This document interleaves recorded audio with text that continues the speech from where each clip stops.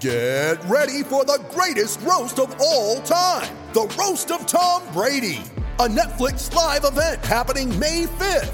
Hosted by Kevin Hart, the 7-time world champion gets his cleats held to the fire by famous friends and frenemies on an unforgettable night where everything is fair game.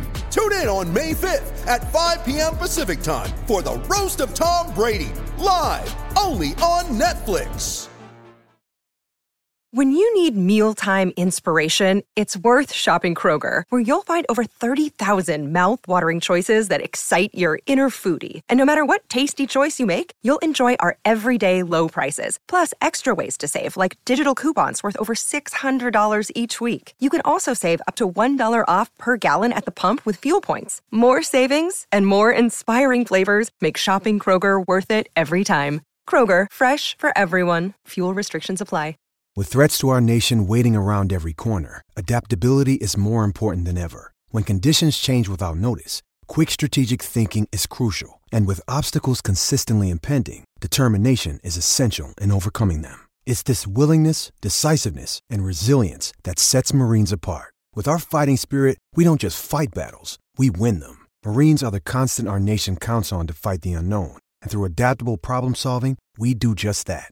Learn more at marines.com. I'm delighted to announce that Beer52.com and ourselves at For the Love of Paul McGrath podcast have come together to offer you guys something nice for the Christmas. Before the 17th of December, if you go to beer52.com/love and you cover the $5.95 postage, you'll be able to claim your free case of 10 beers. 10 beers for the price of postage. Seems like a no-brainer to me. So get to beer52.com/love and pay the $5.95 postage and you'll be able to claim your free case of beers. Just to let you know as well that Beer 52, they're a beer club like no other. They send their experts all around the globe to find the best beers. Just like I'm sure Johan Lange is doing at the moment, sending our scouts everywhere to try and find the best players to help us kick on in the Premier League and on towards Europe. Also, each month, Beer 52 members will receive the Ferment magazine, which will tell you a lot that you need to know about any of the beers, breweries and teams, if that's something that you're interested in. You'll also get 2 delicious snacks to wash down with those frothy tins of goodness also. You can select dark beers, you can select light beers, you can select mixed cases. Whatever tickles your fancy, you can do it there. Just wanted to remind you guys as well that after redeeming your first case, you will join the monthly beer club, which is £24 per month. But remember, there is no minimum commitment. You can pause or cancel at any time. So that's beer52.com/love and pay the $5.95 postage to claim your case of 10 beers. And I hope you enjoy that offer. Now here's today's podcast. So it's all for play for still. I think so. Do you want to bet against us?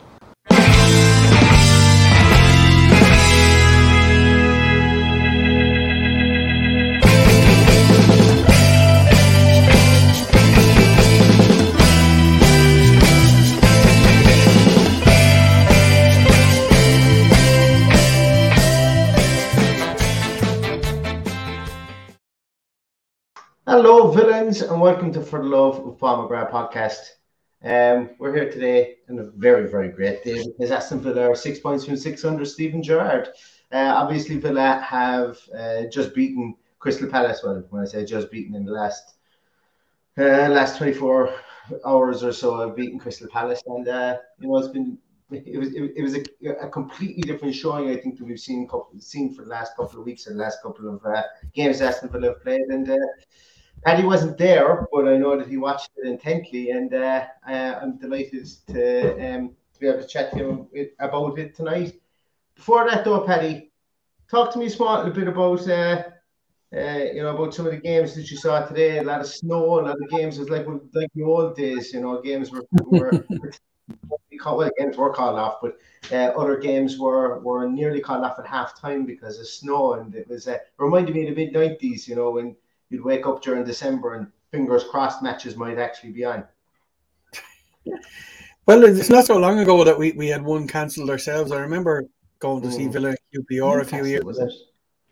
And it was QPR one anyway, definitely. And we never got on the flight because we knew there was going to be a problem with the other side. So that's only maybe 4 or 5 years ago. from what I remember. But yeah, it was like something out of the 90s, looking at Sean Dyche there in his shirt and tie while everyone else was wrapped up to the nines. I think that will be the abiding image of today.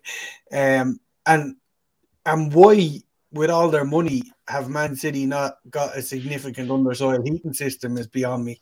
So all of these things are questions that need to be answered. Did somebody forget to turn it on? Maybe. Very strange one, I thought. And in fairness to the stewards, I thought the stewards did a great job. I think they were very lucky that the snow stopped at halftime, but I think it was delayed by about 10 minutes. So they got a full feel for what 25-minute halftime breaks will feel like if they want to move that way in the future, which was muted during the week.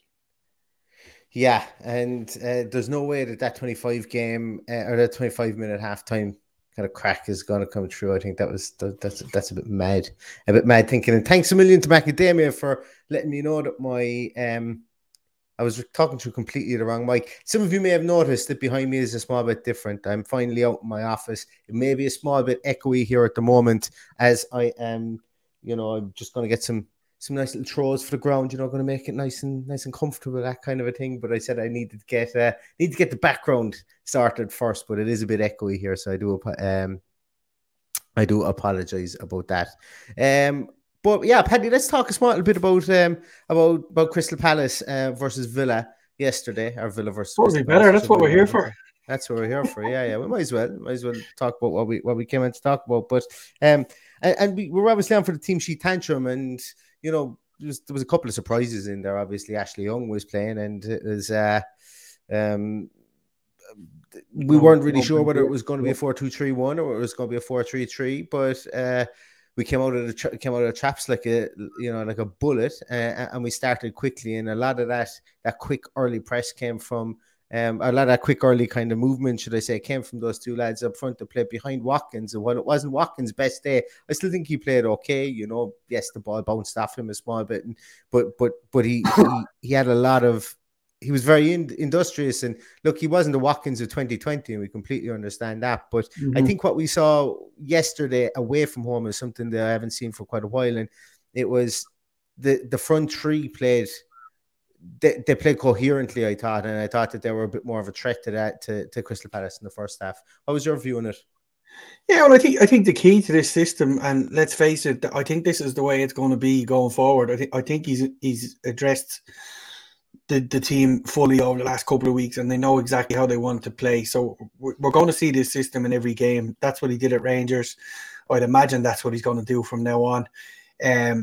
The three up top are tied together. The three in midfield are tied together, especially when we lose the ball. It's working. It's worked the last two games. We've let them have the ball. We haven't overly pressed.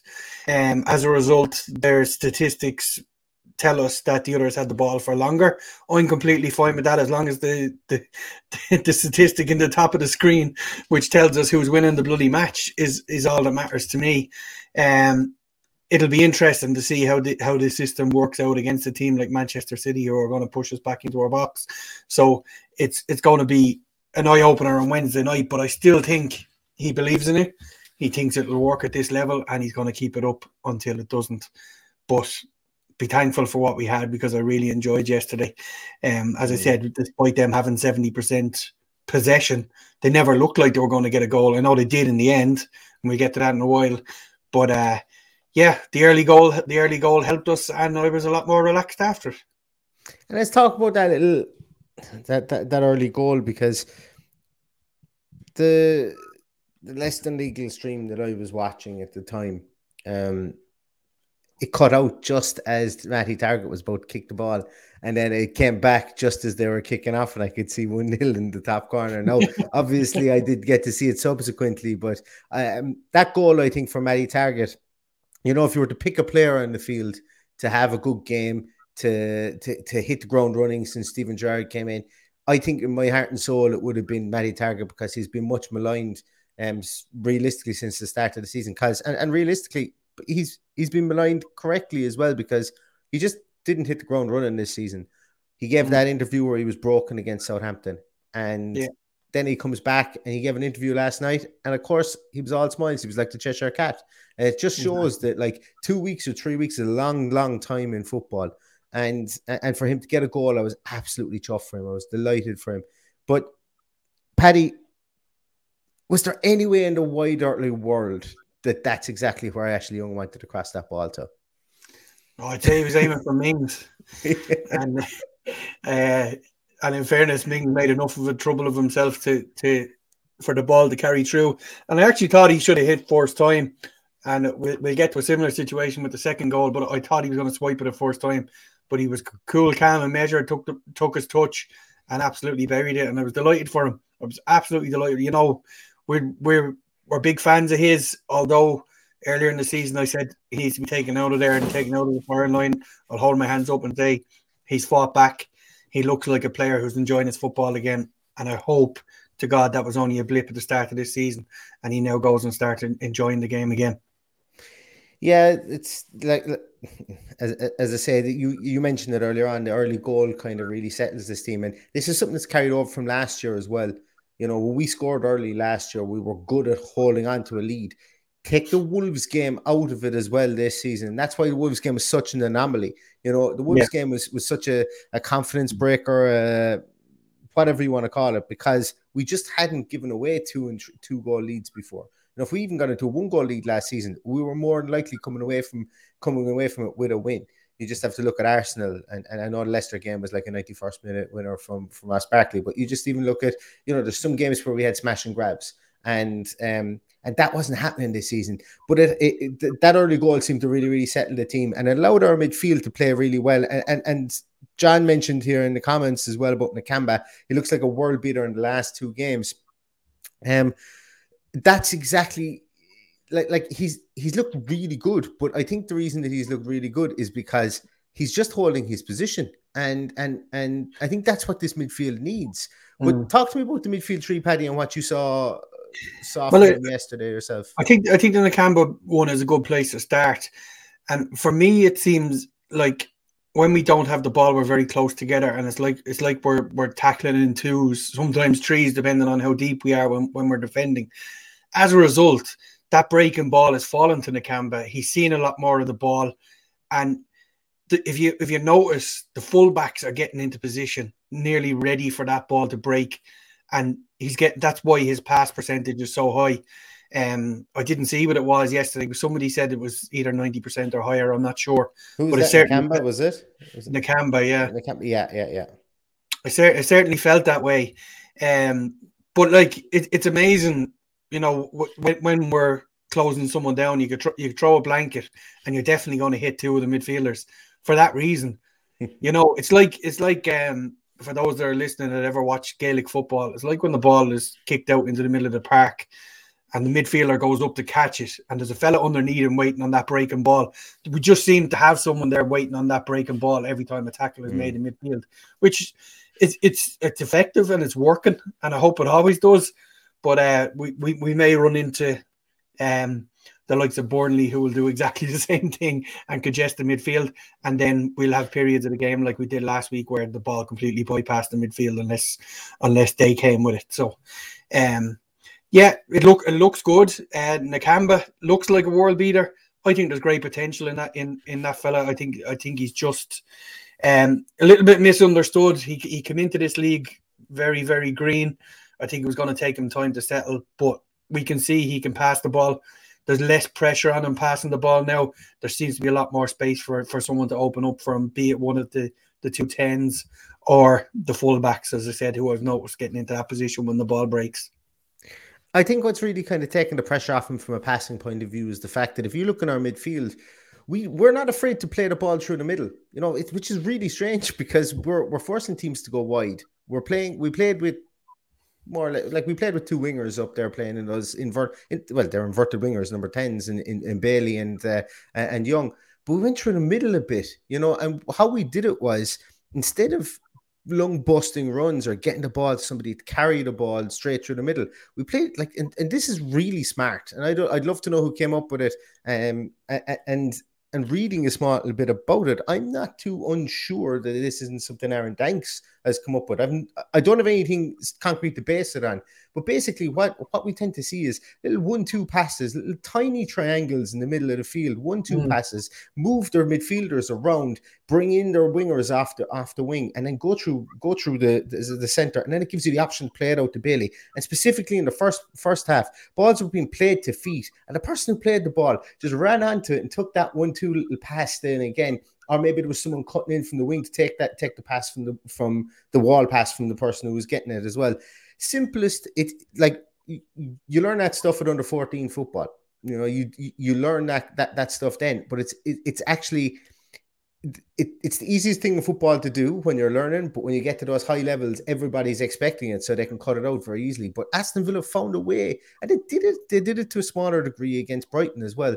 But they found a way to do that in the first half, and it was really good to watch. It was nice, simple stuff, and it was so good to watch, and it allowed us to get Milivojevic and Kouyaté off their perch. Although Kouyaté is the anti-footballer, like he was just immune to yellow cards yesterday. Whatever that referee saw in him yesterday was like Kouyaté. He was. Anyway, that's for another day, and we're going to stay away from the referees for as much as we possibly can. But by using that, we were able to play those two central midfielders and get them off their perch. And you know, you think back to the West Ham game that we played. If you try to run at those centre midfielders and you don't try and move them around and try and maybe dink the ball past them and stuff like that, you're not going to get around Souček and Rice. And the two lads that they had there as well yesterday are very much in the same brutish stop you from playing football mode. Although the two boys from West Ham are an awful lot better with the ball at their feet. So it's an interesting tactic. I really, really like it.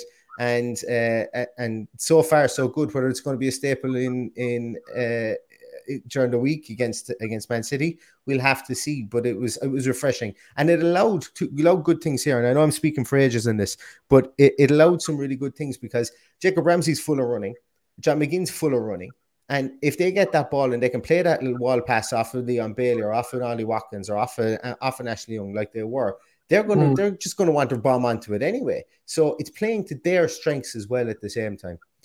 Also, Paddy, when we were out of possession, what I liked about the midfield was that, and this has been widely documented. I spoke to Dan Bardell about it in the Villa View, and we were both in agreement. We both said it beforehand. He saw it at the game. I saw it on TV, whereby Young and Bailey came right in close and almost kind of marshaled inside of the field, whereas Ramsey and McGinn pushed into the half spaces. So what it allowed us to do was allowed our fullbacks to kind of push up a small bit higher and to keep Zaha and Olise honest. And we could see that the two, Zaha and Olise, weren't great during the game.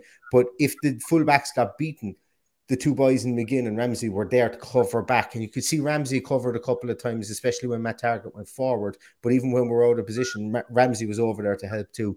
So it's just intelligent, structured stuff, Paddy, I think that's my really long-winded way of saying there was some really nice, intelligent, structured stuff that went on there in midfield that was interesting to see because it came from coaching manual 101. And sometimes that's probably the easiest thing to do, or that's the best thing to do when you're trying to install a new system, is to make it as simple as possible.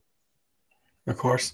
And it's simple. If we can break it down so easily in two games, I hope that the players are picking it up fairly easily as well. Did we pick up a fifth yellow card? We didn't, did we? No, McGinn didn't get yellow carded. Mings didn't get yellow carded, I don't think. Yeah, I think it was just McGinn and Mings, wasn't it? Okay. Yeah. Don't know why that was playing in my mind there for a second. So we will have a full complement during the week. Just taking it for, like, I know you mentioned the referee there. I thought he was pretty poor. Yeah. Before we go off it, like, Jesus Christ, I don't know what he was trying to do. I don't know who he was trying to prove himself to, but he let everything go, absolutely everything go. We 3 penalty shouts, 1 realistic one, I thought. Yeah. The early one, the fourth one. The guy just stood in front of Watkins. You've seen them given. If that's Bruno Fernandes, that's a penalty all day long. I thought the second one was the penalty because Watkins, while he had the ball, was turned and just got a forearm into the back. You know, it was, for me, it was a clear push, but I think it was the fact he was going away from goal, you know, that probably did him in. But yeah. But look, he was a poor referee. I'm not going to gloss over that fact. I just thought he was absolutely abysmal. The one thing I will say is on the red cards incident, that's exactly what we brought VAR in for. Mm-hmm. And, clap on the back the minute he was going over to have another look. Well, the minute we looked at the replay, we knew we'd be going over to have another look. You could see why he gave it, but there was absolutely zero contact. And in fairness to the Crystal Palace guy, he didn't roll around on the ground looking for a red card either. No. So credit where it's due on that one. Yeah, it's that the red card, in real time, even on the TV, I kind of looked at it and I went, "Oh, that was going to be a harsh red card." Like, it was more the fact that Douglas Luiz either lost possession or and he did kind of lunge, but he didn't catch the player at all, So and I was watching. Oh geez, who was it? Coventry and Birmingham.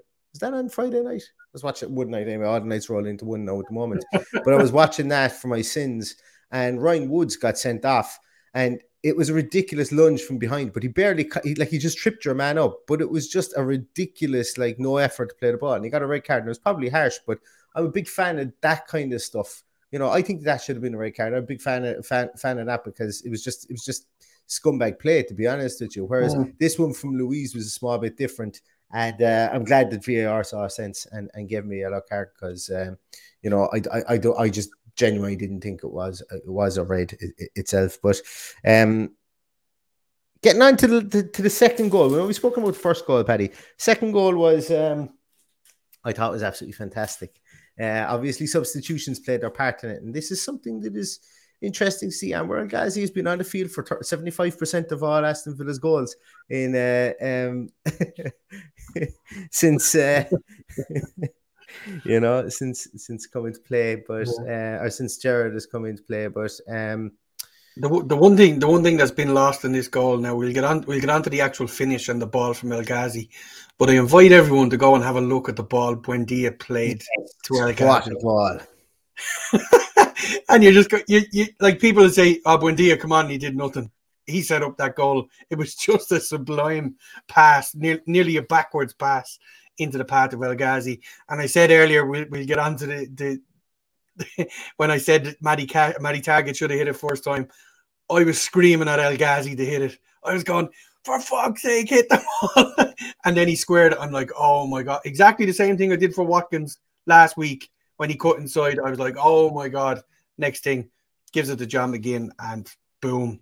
Paddy, do you think in a million years Anwar El Ghazi would have passed that ball? And once again, I'm not going to sit here and rewrite history and say that we had a problem with Dean Smith. We absolutely didn't. But that's exactly a thing where Anwar El Ghazi gets 2 feet off the ground, taking a shot, trying to lash it into the back of the net, and he just played it across the box and let John McGinn, curl one into the side of the net. But yeah, what a goal. There must have been about 20 passes as well in the build-up. It was a really, really well-worked goal. We moved Crystal Palace across the field and we moved them back again. And that's something that's beautiful to watch because that shows that you've got them. You've got the ball on a string, number one. You've got them on a string as well. And especially when you're 1-0 up and you get a second goal like that, it can be a real deflator for a team and it can be a real inflator for the team that you're playing for. So, the finish was absolutely sublime. That ball, as you mentioned, from Buendia was just brilliant, absolutely brilliant, and he just come on recently as well in the game, and same with Anwar. So the substitutions made a difference, and substitutions made a difference against Brighton as well. So it's nice to get good purchase out of that, and as long as that continues with Steven Gerrard, well then you can't really give out about his team selections. But also bear in mind that we're nearly back to a full complement. This is it. So we addressed yesterday how much talent was on that bench. So if you can't draw on them to change a game, what can we do? Absolutely. And we've mentioned the 3 subs that came on there all had pivotal moments in the game. One was Douglas Luiz not getting sent off, and then the other one was Buendia and El Ghazi setting up the game-winning goal, which was absolutely fantastic. And what a celebration as well from John McGinn, the goggles celebration.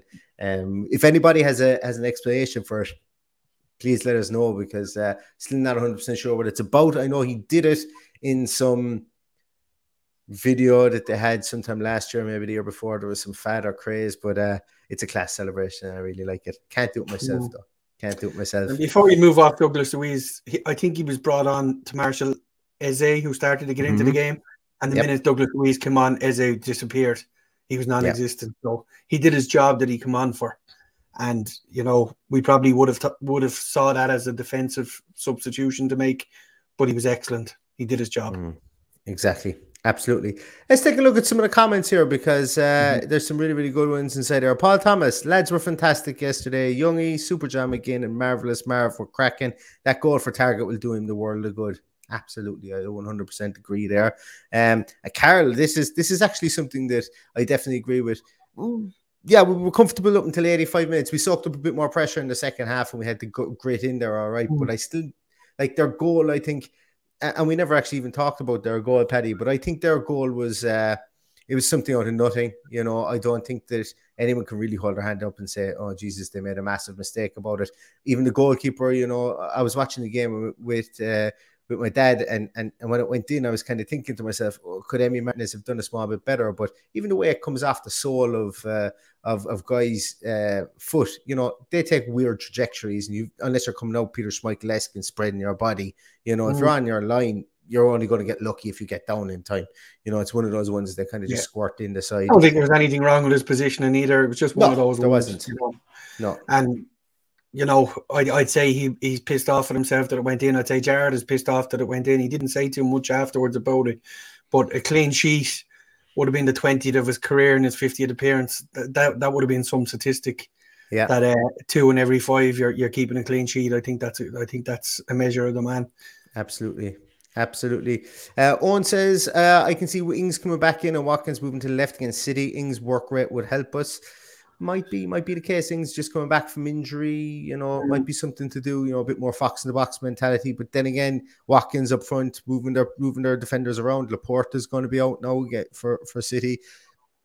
They'll probably just bring, who are they going to bring back in? They've got a multitude of John Stones, yeah. John Stones come back in again, just an England defender, just come off the bench. But we'll see. And I'm still looking forward to that City game, much and all as it's as it can be a bit daunting to think that far forward, I suppose, towards that game. Wayne says, love Jared's passion. We'll have a good season from here. Yeah, something that I think he needed to show. He needed to show passion for this club, and he absolutely has. And so far, I think he's stealing the hearts of a lot of the fans, and long may it continue. Kieran O'Callaghan, I feel so fair sorry for you. Paying for tickets to go to that game. I saw the view that you had. You shared it on Twitter. That's bad. That view was poor yesterday. You could only see, I'd say, about a quarter of the field. So I do feel sorry for you. Yeah. I saw his photo too. It looked like he was watching the match through a letterbox. Yeah. It would have been difficult, yeah. But what he said there, he's right up at the back of the stands. It was difficult to see the game properly, but from what I could see, we played like a team enjoying the new regime. I think that's actually fair to say. In the first half, we had a swagger about us. We had there was a kind of almost a schoolyard kind of feel to the football we were playing, which is nice to see because you want to see players enjoying themselves. Now, I'm not a massive fan, even though while I said it was structured and disciplined, there was an element of maverick about it, and it looked that way because what we played was so simple, and I think that's why I went towards the schoolyard football piece. But long may it continue, because if you've got happy footballers, hopefully your footballers will continue to reap the results. And Kieran says the Villa fans were class yesterday. I absolutely thought that on the TV as well. I thought they came through, considering it's such a small ground. Obviously, the away allocation would have been small, but you could hear them throughout. And Crystal Palace fans are a good set of fans. They are. I was just about to say that they're an excellent set of fans that you can hear all throughout the game, and you could hear them. In fairness, they're a decent set of fans, as in noise-wise. They tend to make it as hostile as they can, make it as tough as you possibly can to play at. But we put them back in their box yesterday. Our fans, I thought, were excellent. You could hear them throughout the game. There was plenty of singing. And they love to sing about, in fairness. It's great to get that early goal, especially away from home, because it keeps the fans on their toes. It keeps them singing, keeps them active. My brain just keeps going forward to Wednesday night, because I would just love to see an early goal go in on Wednesday night. Yeah, oh, that would be great. That would be great. You know, it would give such a big lift to the Steve Gerrard momentum, and you know, to the Steve Gerrard project. Even to get that early goal and look, if we hold on and win, Jesus, it'd be some shot in the arm for him and for the team. But you know, Wednesday night, I don't think we're on TV. I think they're carrying the Merseyside derby. But it would be nice to have that reverberate around. Oh no, is it on Amazon Prime? Amazon Prime live on Wednesday. Amazon Prime. Yeah. Good thing I'm still paying for Amazon Prime, even though I haven't ordered anything off Amazon for the last 4 years, isn't it? So it comes in handy for those 1 or 2 games in December, doesn't it? Yeah, Jesus. Jeff Bezos, thank you very much. I put you into space, I'd say, over the lack of use I get out of your product. Macadamia, this comment: is JJ the most underrated young player in the league right now? Getting better every minute he's on the pitch. Absolutely agree. I'd say about 4 times yesterday when I was sitting down, I turned to my dad and I said to him, I goes, Jesus, I love watching Ramsey play football. And he mightn't have done anything massive. Just see the way he drifted into the infield, or the way that you could see when the ball was played. There was one time when the ball was played long by Crystal Palace and you could see that he was back there covering his left back.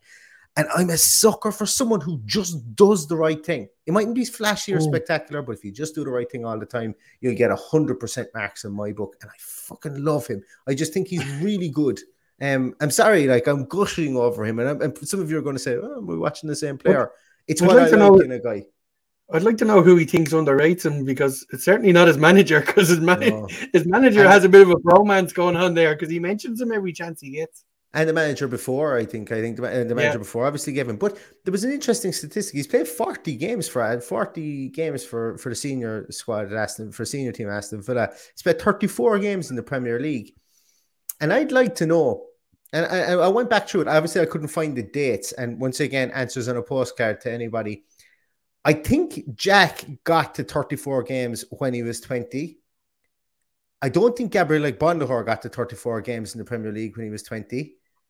And I think Gareth Barry got to 34 games in the Premier League before he was 20, or when he just as he turned 20. That's kind of a measure, really, of what people think of JJ. And now I could be wrong. Some people might turn around and say, yeah, actually, there's been 5 or 6 other players that have done it. But I'm just trying to think of the big players that have come through our academy in the last few years, the last 10, 20 years. Obviously, Gareth Barry started off as a 17, 18-year-old under John Gregory. Then you had Gabriel Agbonlahor, you had Jack Grealish. Maybe Andy Vyman might have. But, you know, to get that amount of exposure, 34 games in the Premier League and just turned 20, that's huge. That's huge for him, you know, and it's huge for Aston Villa, and it's huge for the academy too. And you know, we've heard some players say that they don't think that there's a pathway for young players through to. Allegedly, we've heard some players say that we don't think that there's a pathway through to the first team. There's 34 games to somebody, and he's just turned 20. You know, that's your pathway through. If you're willing to do the job and to do your work, you know, you get rewarded regardless of who the manager is. But JJ, absolutely, I'm going to say it, Paddy. I'm going to say it. He's knocked House off the top of the perch for me. He's my boy. He's my boy. He's through thick and thin. It'll be Jacob Ramsey. House has gone down to number 2 in my book now. That's it. So who's going to run the Courtney House fan club now? I'll still run it. I'll still run the club. That's no problem. But JJ is now my new teacher's pet at the moment. I just like the way nothing phases him. I just think he must be a dream player to coach. Yeah, he doesn't lose the head. You never see him giving lip back to the referee or any of the players or anything. He just seems to have everything about him that could make him a really top class midfielder. So I hope he keeps going the way he is. Someone mentioned in the comments there about his younger brother, his 2 younger brother.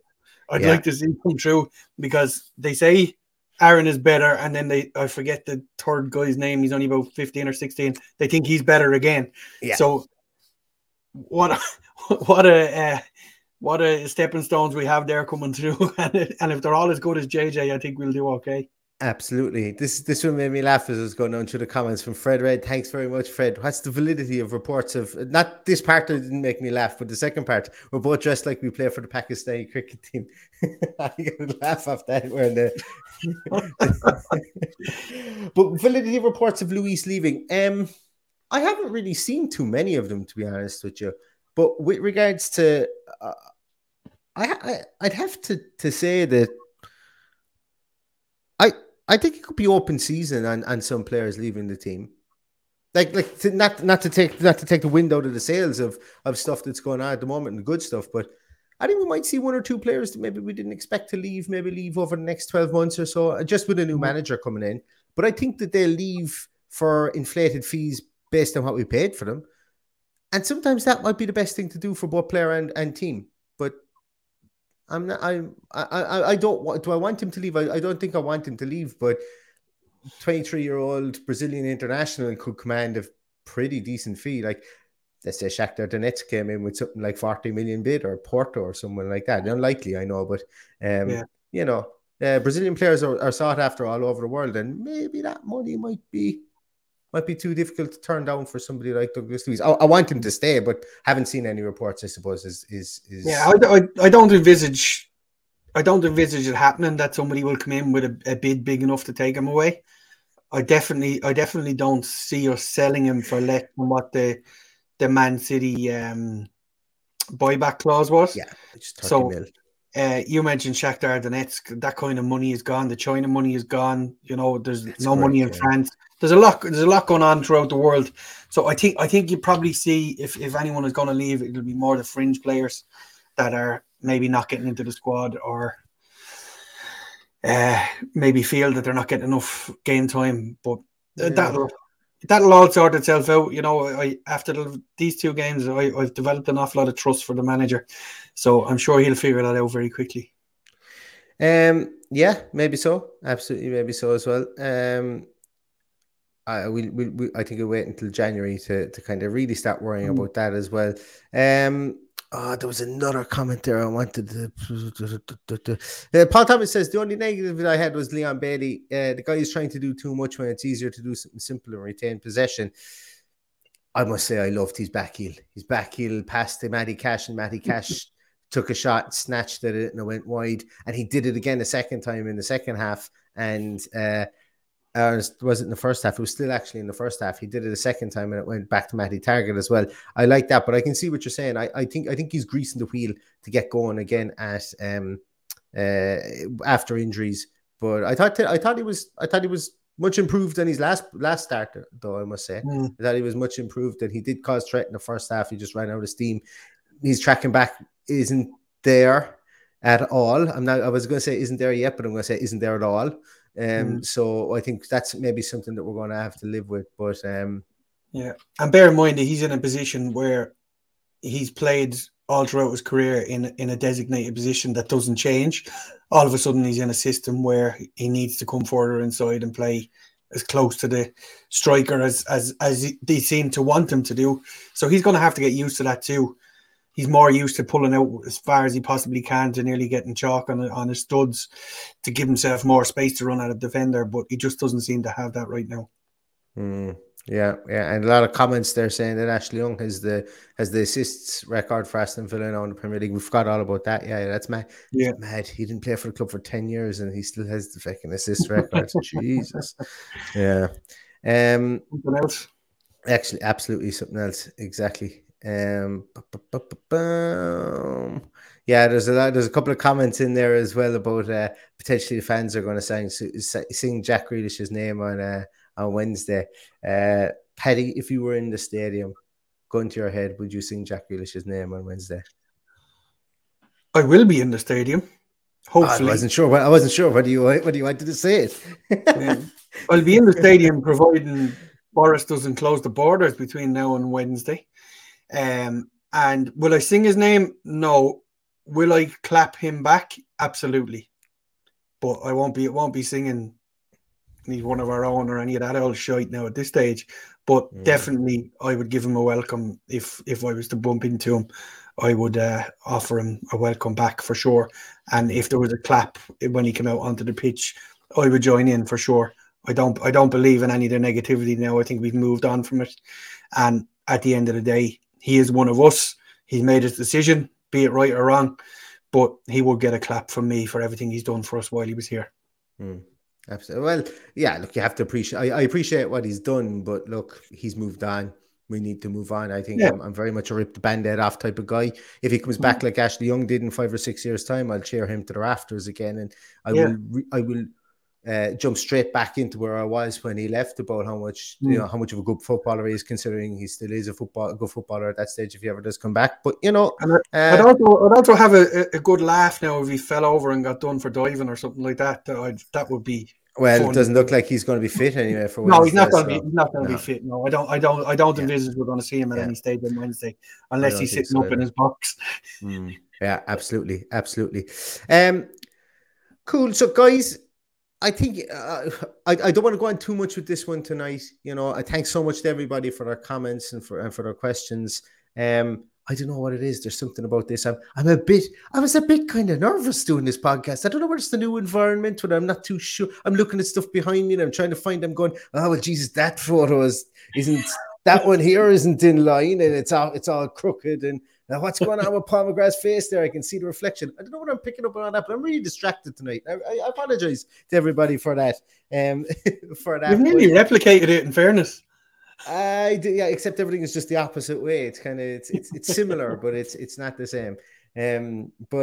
Also, thanks very much to John. I finally got your clock up. I don't know, John is... He was there. He commented earlier, all right. Yeah, John is there. I finally got your clock up. And I'm going to put a picture of that clock up on Twitter later on, because there's some heads on that clock. I think that people might have forgot played for Aston Villa.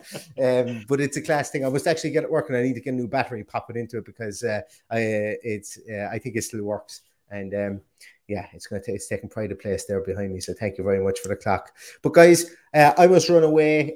Thank you so much for tonight. It's been a pleasure chatting this out. I don't think we're going to do a Man City preview. We might do, if time constraints don't hit us, but we will do Team Sheet Tantrum the night of the game. And we will be back to chat a small bit more on that. But what a great win. 6 points out of 6 for Steven Gerrard. We're at 3 points, I think I saw today we're only 3 points off Man United, if I'm not mistaken. They've only got they're on 16 points, we're on 13 or something like that, or they're on 19 points, we're on 16. If that is the case, so look, hey, things are looking up.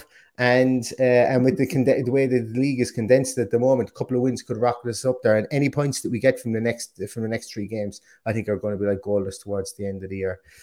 So thanks very much, everybody, for watching. Give this a like, give us a little thumbs up before you leave. It will really, really help us and push it out there. We broke the 2,000 subscribers mark, which thank you so much. Like, without you guys clicking the like button, people don't get to see this stuff. So thanks so much for all your help that you give us on the podcast. As always, still going on at the moment, beer52.com/love will get you our offer on Beer 52. If you're interested in getting a few beers for the next few games that are coming up over the next few weeks, or even get them in before the Christmas time, you get 10 beers there for $5.95. For $5.95 postage and packaging as well. So as I say, guys, we'll be back with a Team Sheet Tantrum on Wednesday, and all that's left to say, I think, is up the Villa. Up the Villa.